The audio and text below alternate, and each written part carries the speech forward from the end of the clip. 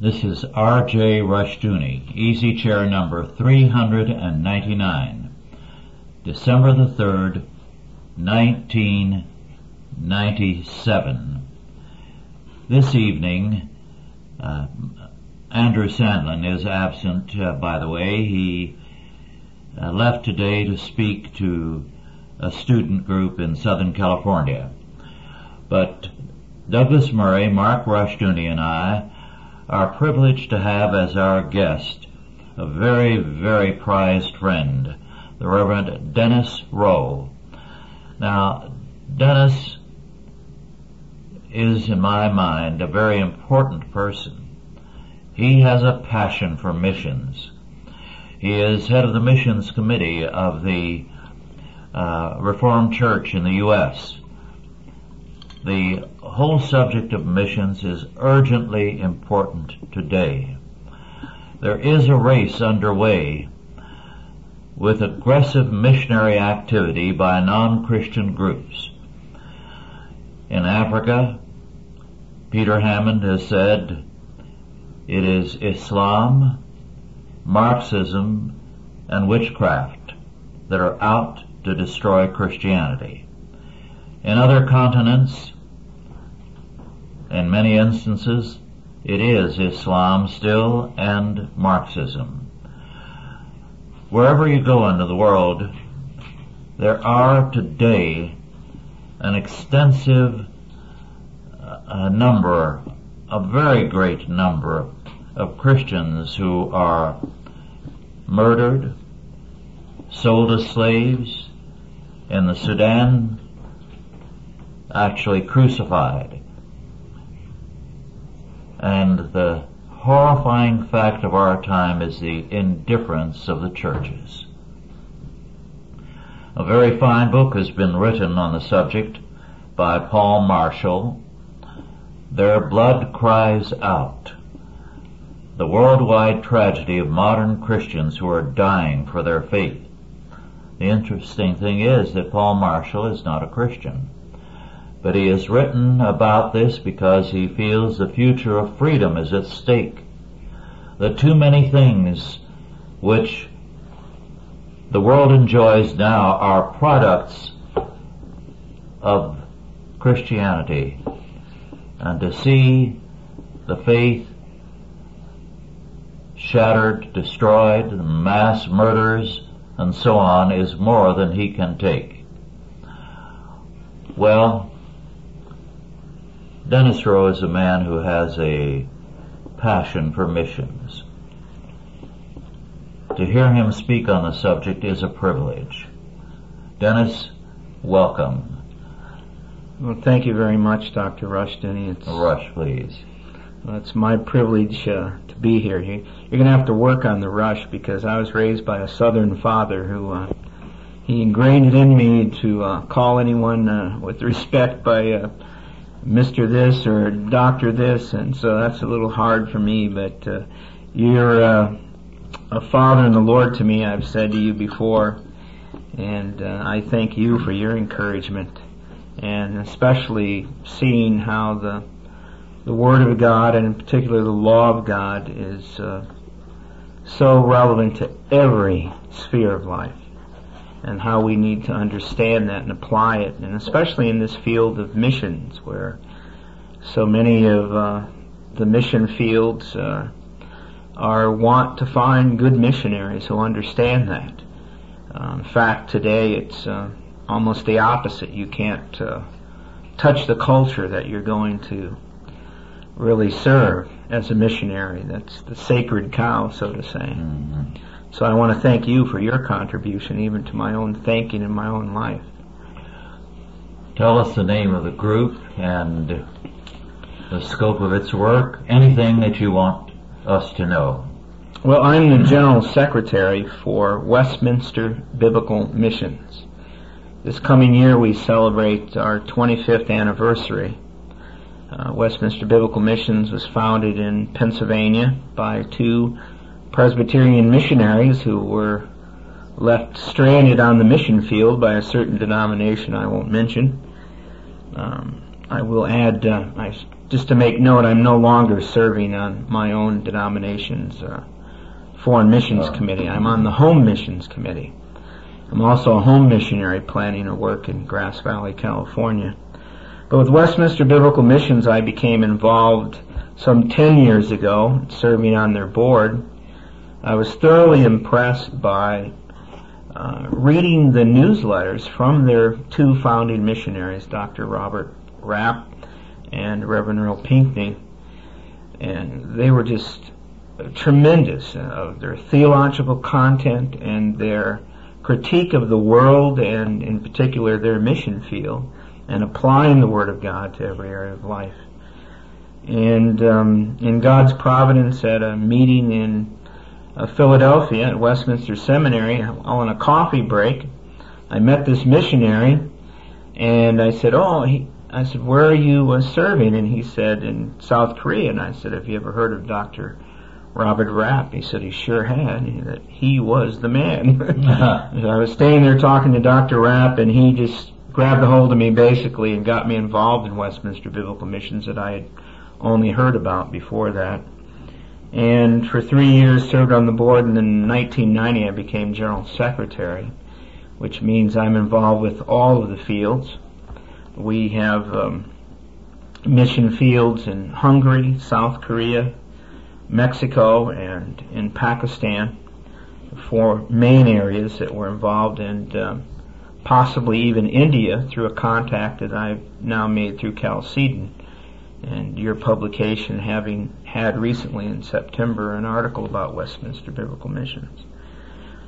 As General Secretary, as I say, I'm involved with all of the mission fields and involved with their oversight, so to say, as the board is not meeting most of the time. We do have a board of directors that's made up of Presbyterian and Reformed ministers and laymen, if we want to use that terminology, but who are thoroughly committed to a reformational approach to missions. And by that, to see again how the Word of God applies to the whole of life, and that the missionary recognizes that when he goes into another culture, that he's confronted often with a complete culture that's anti-Christian, and he's not just dealing in one small area, in the area of soteriology. It's not just salvation as we think of it only with a man's soul, but in its entirety. So we have a reformational approach, and that's carried out in that our approach is to have an educational ministry with the nationals that are in those countries in the foreign mission field. We have in South Korea a theological school and college now with up to 1,000 students enrolled in a given year. And we teach the same to these students so that when they graduate, our graduates now, I believe the number is close to 600 new churches have been planted by our graduates alone. And as they're going out and training other faithful people. But our missionaries are not taking the approach where they go and try to be the evangelist or the pastor to the people on the field, but really to find faithful people there and work with them to train the nationals to do the work of the ministry. That's the case in South Korea, which is probably our most mature work, that and our theological school in Pakistan. And it's pretty much self-supporting.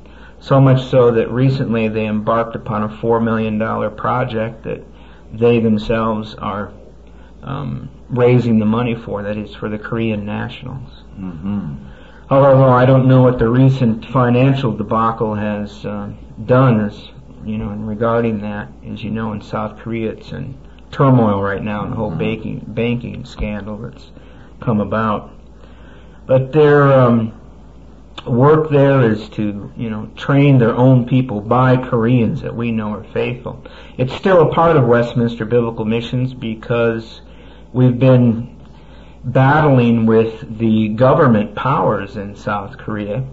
Our schools are noted for not being involved in the modern ecumenical movement, that is where you would have joint worship services with theological liberals, Unitarians, or what have you. And for that we pay a price, and especially our stand against the World Council of Churches and many of its activities. And they are enmeshed in the governments wherever the World Council of Churches is involved. And so they have withheld a license from our school all these many years, even though it's obviously from 25 years of existence, a credible work with 1,000 students. Just recently we've had some breakthrough in that, so we're thankful for that. Thankful for men like Jesse Helms who have come to bat for us and even kept them from shutting our school down at times. And then in Pakistan, that work is well over 20 years old, and it's divided. Actually, we speak of two fields, the one in Lahore, Pakistan, which is a major city in the northeast of Pakistan, near the Indian border. And there we have a theological school, the Presbyterian Theological Seminary of Pakistan. And we also have a day school now that has developed in the last 6 years, and this is sort of like a wildfire for the work. Through the vision of one of our people, in particular it was the director's wife. She has since gone to be with the Lord.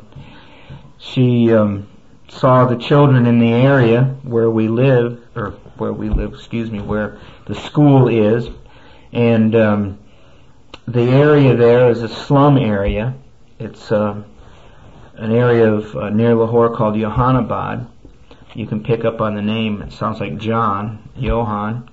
And that's an area where the Christians are forced to live. And by Christians there, they're mostly Roman Catholics in that community. And she just had a burden for these children because their parents are just trying to exist. The income in Pakistan is extremely low. Average person makes some $400 a year. And so they go off to scrape out an existence, and they leave their children. The children are playing in the gutters. It's just open sewage in Pakistan. It's the physical conditions there are just terrible. Open sewer holes, people, as far as even their own personal waste, it's just out in the open. And so you have all of that, and on a massive scale in the city area. And so her heart was breaking for these little children, some of them naked and half naked and filthy. And she asked her husband, who is our director there, Sadar Ahmadin, if she couldn't have a few children over for a Bible study. And that led from a Bible study of 12 children, teaching them a Bible story, to now Calvin Academy, after 6 years with 900 students, K through 8, with a faculty of 17 teachers. And when I was there just recently, I cut the ribbon on the third campus that we've now opened. So we went from the main campus, which was located at our seminary property, to opening a second campus which has 150 students, and a third campus where should have that number or more. So that's an exciting thing that's going on. Here's Pakistan, a Muslim country. It's called an Islamic Republic. And of course you've heard some of the recent things that have happened there with the murder of U.S. citizens. And yet here is God just marvelously blessing this work. Because it's an opportunity for these children otherwise they would never have. The Christians there are suffering. They're forced to live in slum conditions. And so by our reaching out to them and providing this education, as they say, it's an opportunity they otherwise would never have. Being in a Muslim nation, they are suppressed. They're not given the normal opportunities, as few as they are, even for the Muslim people. And there are some grim persecutions underway in Pakistan, are there not? Yes, there are. Even while I was there recently, on the front page of the newspaper in Lahore, it even recorded the tragic story of a young Muslim boy who wanted to read the New Testament.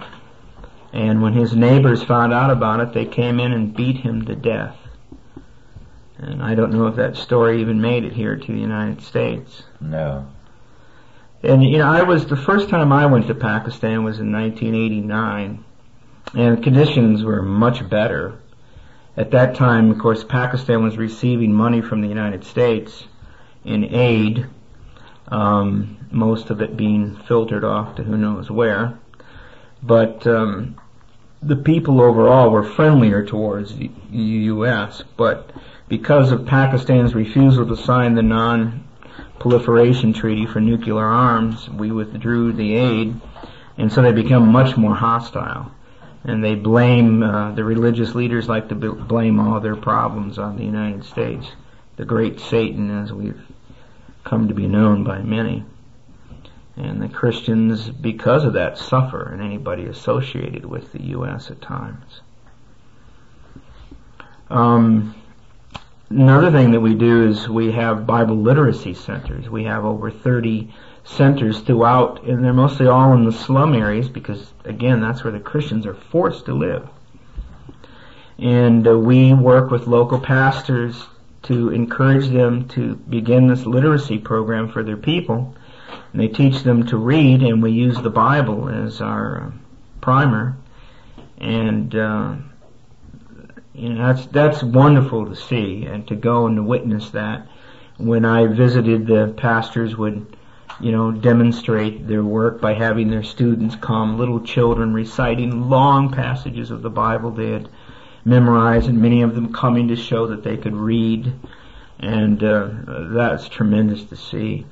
Because in Pakistan, the illiteracy is 75% of the people, and among the Christians it's even higher, because of them being suppressed and not allowed the average opportunity. So we do that work as well. And then recently on our seminary property, the main campus, we've opened, or we're in the process of building, we've opened the dispensary in the sense that we are helping people periodically, but we even have a facility now that we're finishing in the building process so that the people in the slum area can have some access to medical care. Which, again, they otherwise wouldn't have. I mean, for $10, the lack of $10, you could die there because you just don't have the money to go for any medical care. And then if you went to the hospital, the conditions there are so terrible that, your survival rate even in the hospital would be very poor, especially, compared to our standards. Because the way of life there is one that's corrupt. It is a Muslim nation, and bribery is the rule of the day, and theft is also what is ordinary to the people.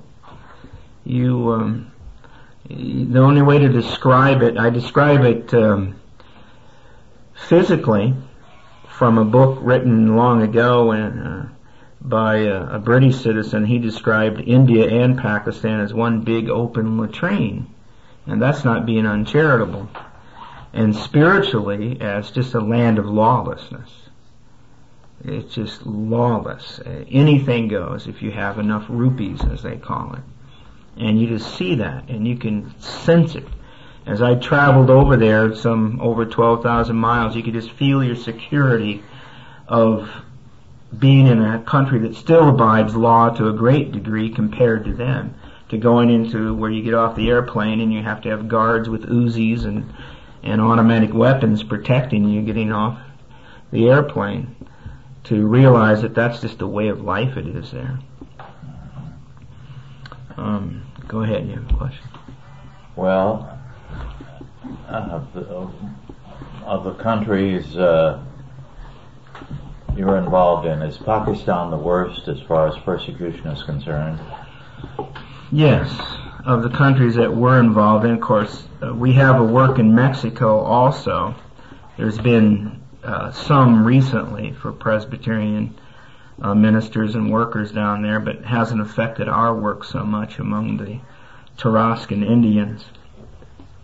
But Pakistan, I've traveled the world, and it is the worst country I've ever experienced. And in talking to people, it's probably one of, if not the worst nation in the world. They had a poll somewhere, or some kind of rating someone was telling me about, and they said that of the two worst countries in the world, it was Nigeria and Pakistan rated as the worst. My comment was the only reason Pakistan was second place is because they cheated on the test. Because bribery is the way of life. The police stand there waiting for bribes with their hands out. They stop the vehicles, and, doesn't matter whether or not you've broken a law or not, that you're going to have to pay them something. The hatred for Christianity in Pakistan, because over the last few years we've heard of a number of incidents of Christians being attacked in Pakistan, even native Pakistanis, as you mentioned, like this little boy. What is behind that? Is this a hatred of Christianity because it's opposed to Islam? Is it a hatred of Christianity as representing the West? Is it a move towards a more militant fundamentalist type Islam? Well, that certainly is a major influence. I mean, Islam is not a peaceful religion, contrary to what the clerics that we get on our television screens here in the U.S. I mean, you look at the history of it. Muhammad, when he left Mecca and went to Medina and got his following, came back and slaughtered everybody in his home village. And it's been built upon the sword. They are promised, a great reward for killing, the infidel. And we are infidels as Christians because they believe that we are, idolaters. We're worshiping three gods. That's what they're taught. That's just hammered into them. It's a religion built upon ignorance as well. I don't think they really want their people to prosper in Pakistan. I think, the way it seems to me is they really benefit from the people being illiterate, because they have on all their mosques these loudspeakers, and it's almost like they're haranguing the people. They'll get on there and go with these long messages, and even though I don't understand that much Urdu, it's just like haranguing over and over and over. But whatever they say, you see, the average Pakistani takes as being, the truth, because he doesn't have access to read material and to really examine the facts of an issue. And so they do that. These religious leaders blame a lot of the problems upon the Christians. Sort of sounds like Nero Caesar, that, back with the Romans, blame your problems upon the Christians. And then incites, hatred in that regard. I did see, while I was there, private footage of the village that was burned to the ground. Over 300 homes destroyed in a Christian village because the father-in-law of one of our professors lived in that village, and it was just terrible. They came through and burned everything, burned their automobiles, killed their animal, and robbed everything as well. It all came about because a Christian fellow was arrested by a policeman, and when he was being taken out, he asked if he could get his Bible. And the Muslim policeman took his Bible and threw it on the floor and stomped on it. And you and I may not take as much offense about that, but for a Muslim, you don't even set the Quran on the floor, let alone put the Quran on the ground and stomp on it. I mean, that's a great offense to them. They would kill you over it. And so that's why he did that towards the Christian. And so the Christian fellow reported that to his superior, and this fellow was just disciplined for it. He wasn't fired or anything, but disciplined to some degree, whether it was a couple of days off without pay or whatever. And that's what incited the riot. They told the people, the religious leaders did, that this poor Muslim policeman was being, persecuted. And they came in and destroyed the entire village. Destroying the villages and killing Christians is called by the Muslims of Pakistan communal cleansing. Right. Here is a note in David Marshall, Their Blood Cries Out. I quote, "Beyond specific attacks, the situation of Pakistan's 2 to 3 million Christians is wretched. The Frontier Post reports terrorizing Christians with the blasphemy laws is only one aspect of this communal cleansing.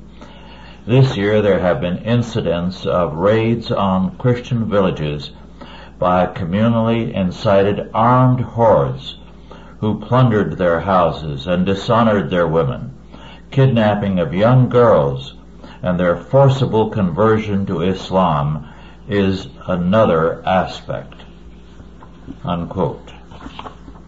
Now, this is a commonplace thing there, and no punishment or nothing more than a bare slap on the wrist is meted out to the Muslims, often, as you indicated, police officers who participate or lead such activities. You would be almost afraid to call the police.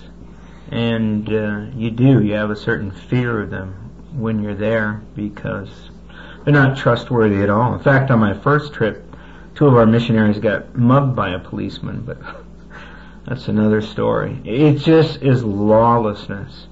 And that's, it's really the nature of Islam. Yes. And, of course, the only way they can prosper is to have total state control and armed control. And you see that, too. You see the military is very present there. But for the Christian people, the suffering is tremendous. And that has been very difficult for me in making this most recent trip, is just bringing that back with me and realizing that, and the frustration of not being able to help them more. In going there, I realized I couldn't preach the gospel to the Muslims, not just because it's against the law, but because they've shut it off effectively, that you can't, because they don't want to hear it, and the religious leaders control it. I was reminded of Paul's commendation to Philemon that he had refreshed the hearts of the saints. I really saw that as my ministry while I was there. I spoke some 11, 12 times to encourage the hearts of God's people. And you talk about the contrast, too, between the Muslims and the Christians there. As I went into one church building to speak, and you walk down this path to it on the right side of the road, where all these mud and clay houses lined up, and that's where the Christians live. And right across the street were these mansions. And of course there are many poor Muslims too, so you could certainly find clay houses they live in. But it is a great contrast, because you don't find the Christians being able to prosper like that. They are certainly suppressed. And when I went in to preach, I was preaching in John 14. And John 14:15 in particular, that Jesus said, "If you love me, then keep my commandments." And I wanted to encourage God's people there how important it is for them to understand that the law of God is to be written on our hearts, and that we are not to be a lawless people, and not to give in to the lawlessness around them. That this is part of our testimony to Christ and His kingship in our lives. But the first part of John 14, as you look at that text, and it begins, and the Lord is telling us that He goes to His Father's house, and in my Father's house are many mansions. And it came to me as I stood there before these people, and obviously very poor, and very humble means, that living in dirt houses. I said to them, there are many people in this life who live in dirt houses, but Christ has promised that you shall live in a mansion for all eternity. And there are many people who live in mansions that are going to live in dirt houses, yes, even worse than that, for all eternity. before we continue, I'd like to give you a little information. If you're interested in getting more material on this organization, write to Westminster Biblical Missions Incorporated, Dennis E. Rowe, R.O.E., General Secretary, P.O. Box 602, Carbondale, Pennsylvania 18407, or telephone 916-273-HOPE, H-O-P-E. Now, for email, Mark, will you read that email? My eyes are not that good. WBMINC@nccn.net. It stands for Westminster Biblical Missions Incorporated, WBMINC@nccn.net. And that's our web page that I put up, where you can get information on all the different fields that we have, as well as history, some biographies of our missionaries, our philosophy of missions, and all the information about the mission is up there now. In fact, we even put the current newsletters of our missionaries, so if people want to stay current, they can get that material. There are two areas in the world today where the forces of Islam are particularly oppressive. In other areas, they're almost as bad, but these two are standouts, Pakistan and the Sudan. And the rising temperament of Islam is a hardening of their position and a greater hostility to Christianity, so that we probably face our grimmest times of testing in the days ahead. I think it's important that Christians know about this and that they be in prayer for those who are at work all over the world, especially in Islamic countries. Dennis, do you want to continue now? Yes, I think that's just absolutely necessary. You might say a wake-up call for the church here, and how this is an area of battle right now, and it's going to get worse unless God intervenes, and He doesn't do it in some abstract way. He uses His church. We're called to be the salt of the earth. Yes. And I'm concerned that in this area right now, that salt doesn't have much savor. Yes. That we are capitulating as a people, certainly as a nation. It's almost as if Muslims have a favored status for immigration here. Yes. I don't want to mention it. I'm almost 5 million of them here in this country. And yet I have, one example is I have a young man, a Christian, who has a full scholarship provided for his school. I don't want to get too much into the details lest, harm come. Not that I'm concerned about too many of your listeners, but he can't get a visa. That's commonplace, we find. And we want him to come because we need someone, Reverend Den, our administrator, 65 years old. Now, for us, we say, well, it's commonplace to still be working, but the average lifespan of a Pakistani is 57. He's 8 years beyond. That's like being in your 80s. And his wife has already passed away. She was only 57, the age that is common for the lifespan there. And we need someone to be groomed to take over. And so it's so important for this young man to be able to come here. And we sit before this officer for immigration and say, here we have a young man, full scholarship. He will cost this country not a dime. We have a businessman who's willing to pay everything for him and will not allow him to come. Why? I don't have to give you a reason is the answer. Yes, we brought over a very fine young man from Scotland to do some work here, and he saw people who were really not pleasant to be around get their visas and come in. And year in and year out he tried, and it took forever before he was able to get permission to come here as a student at no charge to this country. It's almost you're favored if you have AIDS, or you're coming from some We have become in our various departments, including immigration, anti-Christian.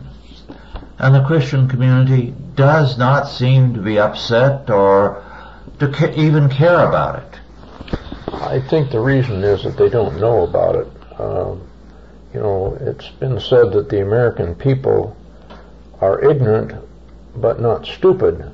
But we have a media in this country that through disinformation, misinformation, or no information has made the American people ignorant of what's going on in the world, and you can't make intelligent decisions without information. For instance, the answer that you got from the INS officer, you get this kind of arrogance all through the federal government, and even in local government, state government, you get the same kind of arrogance. You ask a legitimate question of a so-called public servant, which they no longer regard themselves as public servants. They're employees of the government and therefore not answerable to the people. They see themselves apart from the general population, from the people. They no longer see themselves as servants of the people. And this arrogance is very widespread. Well, you also have the problem is because of the dominance in our government by non-Christians. Yes. So it seems they're not going to have, any concern for the missionaries, because it really has to do with, what is the faith of the people. And the government should only, is only responding, or it should be responding to what that is. Well, I work in the electronics business, and I've recently, well, not recently, but decided sometime back, a couple of years ago, that I will only do business with Christian organizations. For instance, if I need some electronic equipment and I call some supplier down in the Bay Area and I find out that they're either Islamic or run by East Indians or something, I won't do business with them because their attitude is, totally confrontational and abrasive. You ask them for technical information or anything else, and their attitude is that they could care less whether you do business with them or not. So I have actively sought out businesses around the United States that are run by Christians, and even if it costs me more, I will do business with them. I order equipment from places in Tennessee and down in the Bible Belt and one place in Chicago, and they're not afraid to say in their literature and so forth that they're a Christian organization, that the owners and operators, it's a Christian business, and I think more of that's going to have to happen. Well, to me, back to what I was saying, what's evident about our government is because it has a non-Christian approach to its world and life view, it capitulates to whatever the religion is of the country it's dealing with. Mm-hmm. So it goes to well, what do the Muslims want? And this is what we're going to follow. Rather than having a real faith of its own, a dynamic Christian faith. Where's the power? If you want to have the Muslims on your side, they won't really be on your side. At least you don't want to offend them because they're a powerful group. Christians aren't a powerful group, therefore they don't matter. Big mistake. It's a big mistake for us because we are letting the enemy into the camp. During the Gulf War, now in my congregation in Pennsylvania, I had a number of Pakistani families, obviously Christian families, but the other Pakistanis assumed that they were Muslim. And during the Gulf War, they were just cursing our nation, and they're U.S. citizens. But they're Muslim, and that's their real citizenship. Yes. That's the allegiance. And they were cursing this nation under their breath. Now this may be radical for some, but I am of the opinion that no Muslim ought to be allowed to be, a citizen of the United States. Because they cannot but lie when they swear allegiance to this country. That is not their allegiance. And the only reason they're here is to get what they can get, to promote Islam. If they're really Muslims. I mean, you have liberal Muslims who really don't care, it's just traditional. But there are many who are not just a tradition. It's a real, faith to them. Most people today are unwilling to say anything unkind about Islam and Muslims, even though their record over the centuries has been an incredibly evil one. And that evil record goes throughout this century. I know that hundreds of relatives of my father's generation were massacred by the Turks, Muslims. I know that this sort of thing is going on in different parts of the world, and we are afraid to talk about it.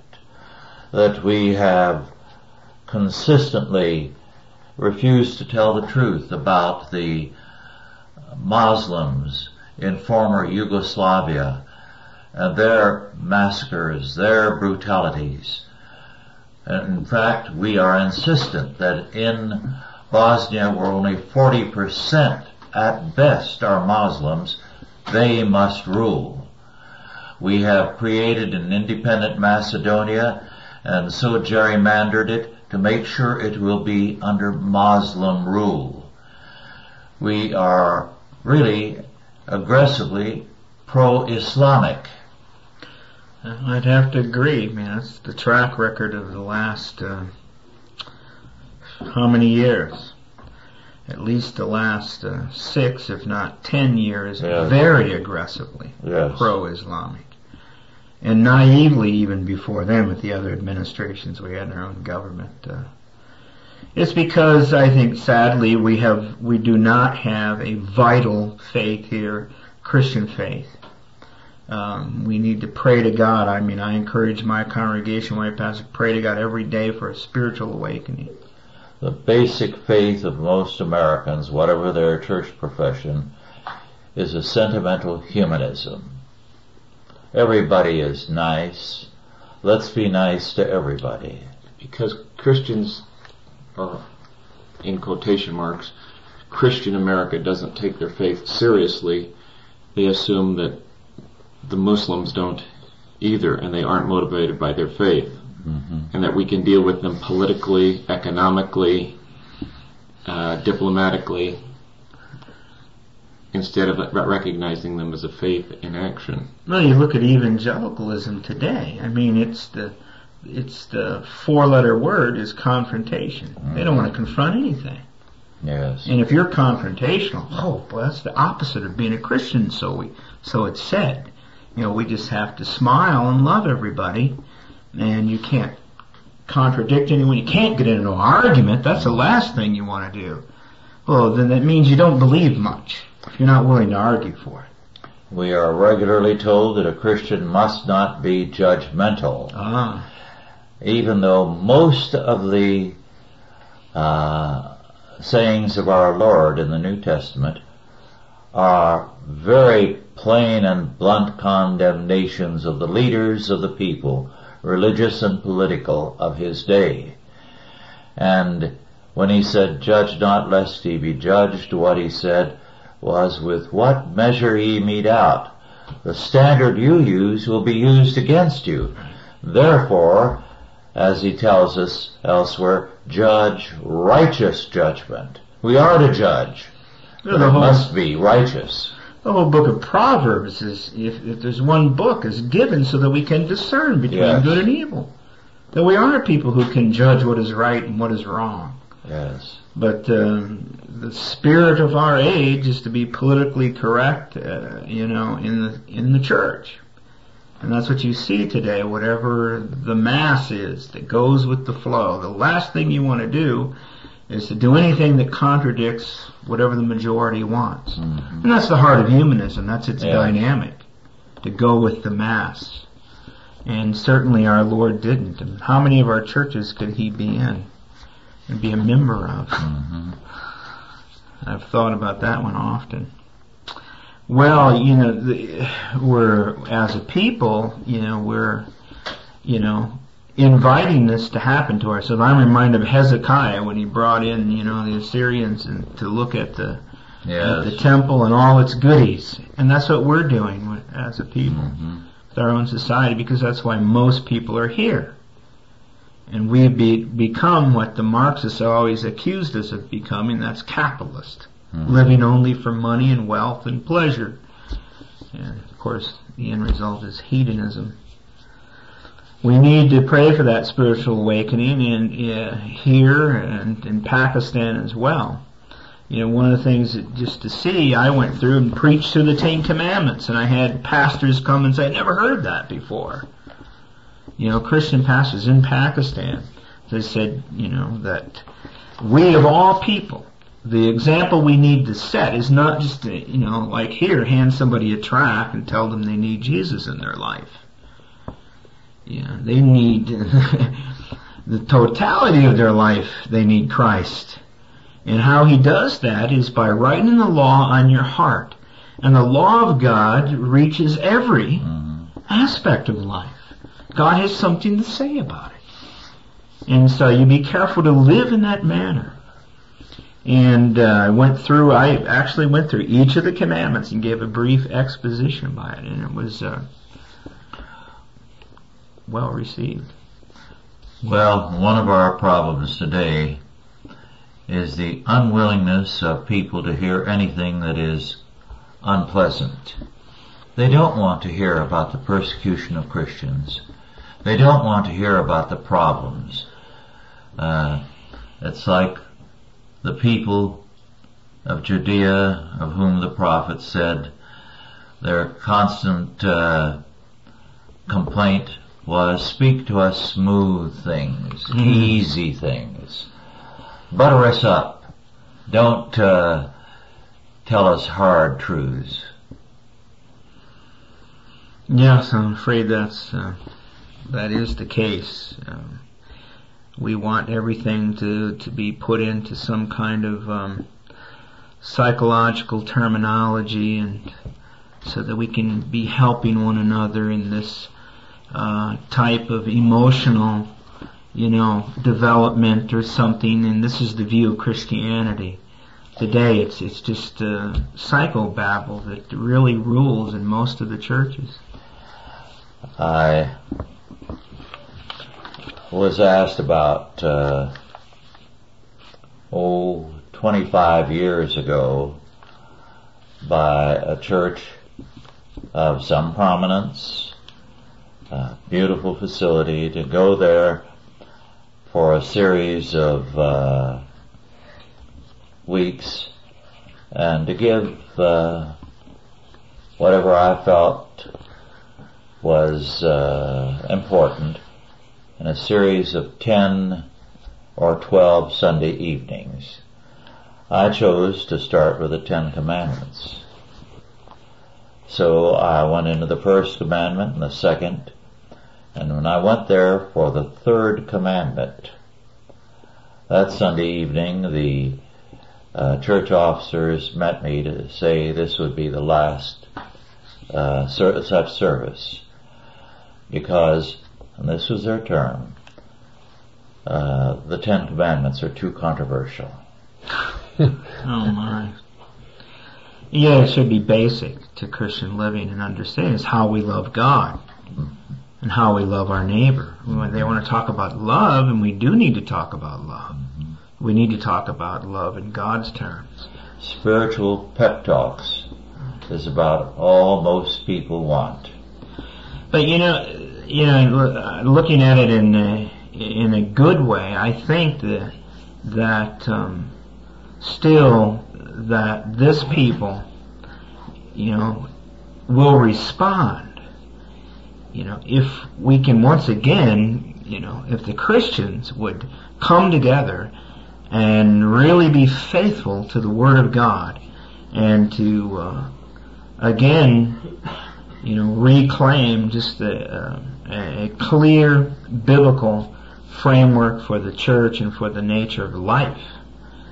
Well, just yesterday, I had a long telephone conversation with someone whom I regard as one of the most brilliant minds in this country, a man who has held a professorship and is a keen observer of things here and Europe, has lectured to very important groups in high places. And he said he was beginning to feel that we were going to get a protracted wake-up call, that the beginning of it might be a collapse of the economy sometime in the fairly near future. But he said it is not going to be a depression like the 29 depression. This will affect every area of life and thought. The culture as a whole will break down, and it will not be put together in a new form in a short time. So he said, we may be talking about a few generations going through the ringer. But he said, I believe that is what will force people back to basics, back to the faith.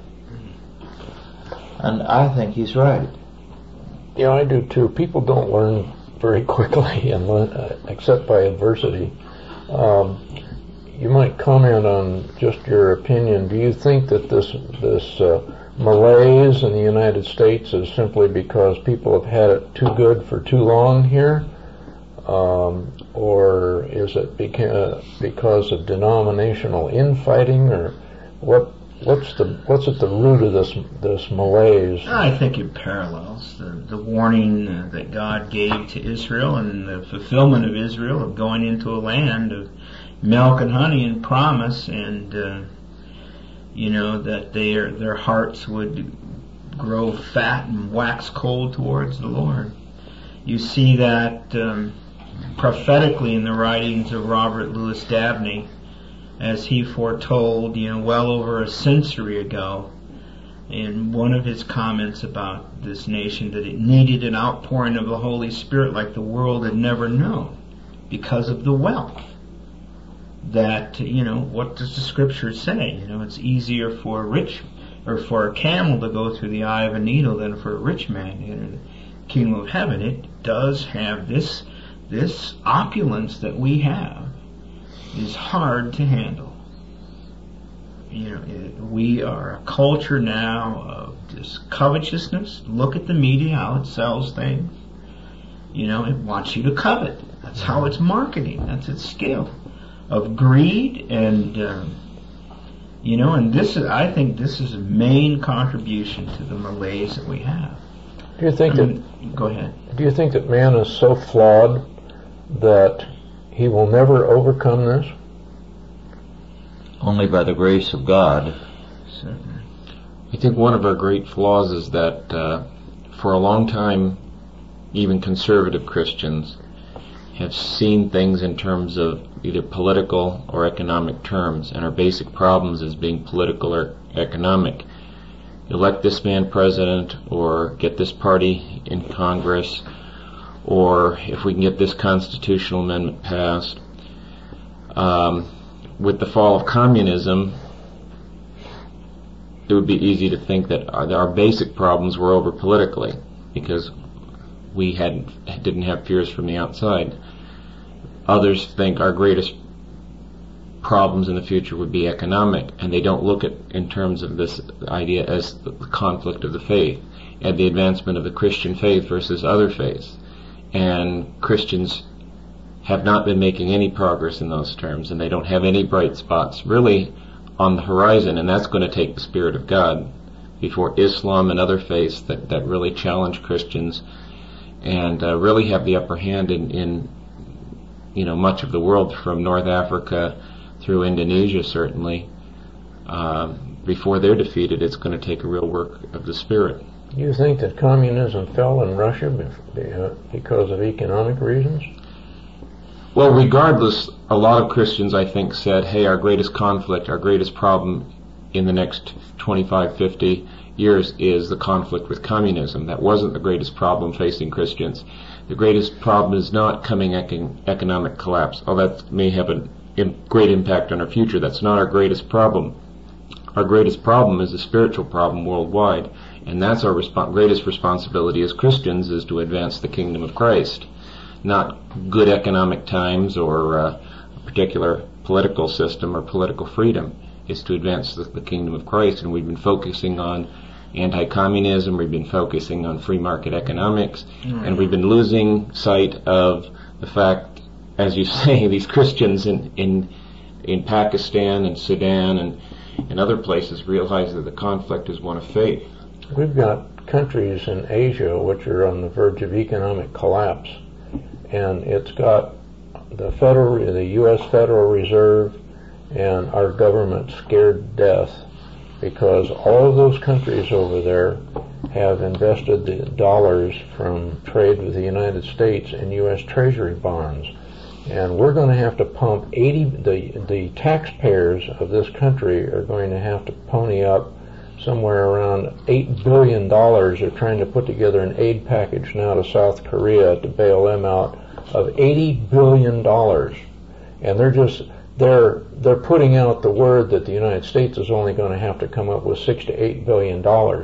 But like everything else that they announce on television, it's a lie. It's going to be probably 2/3 or more of that. And the taxpayers are going to be propping up these Asian countries who are holding these treasury bills, because if they get into a panic and they start selling U.S. treasury bills, that's the end of the game. But Mark is touching on, not to be funny, but the heart of the issue. It is the heart of man. I mean, you look, what has God promised to His people? You look at Israel, if they would trust Him and follow Him and be jealous for Him to do His will, then He would turn 1,000 in flight. Mm-hmm. The most important thing for us is to be right with God. That's the most important thing. Mm-hmm. The answer to the problems or ills in any country. Our time is up now. Thank you all for listening, and thank you, Dennis. Oh, thank you for having me here. God bless you all.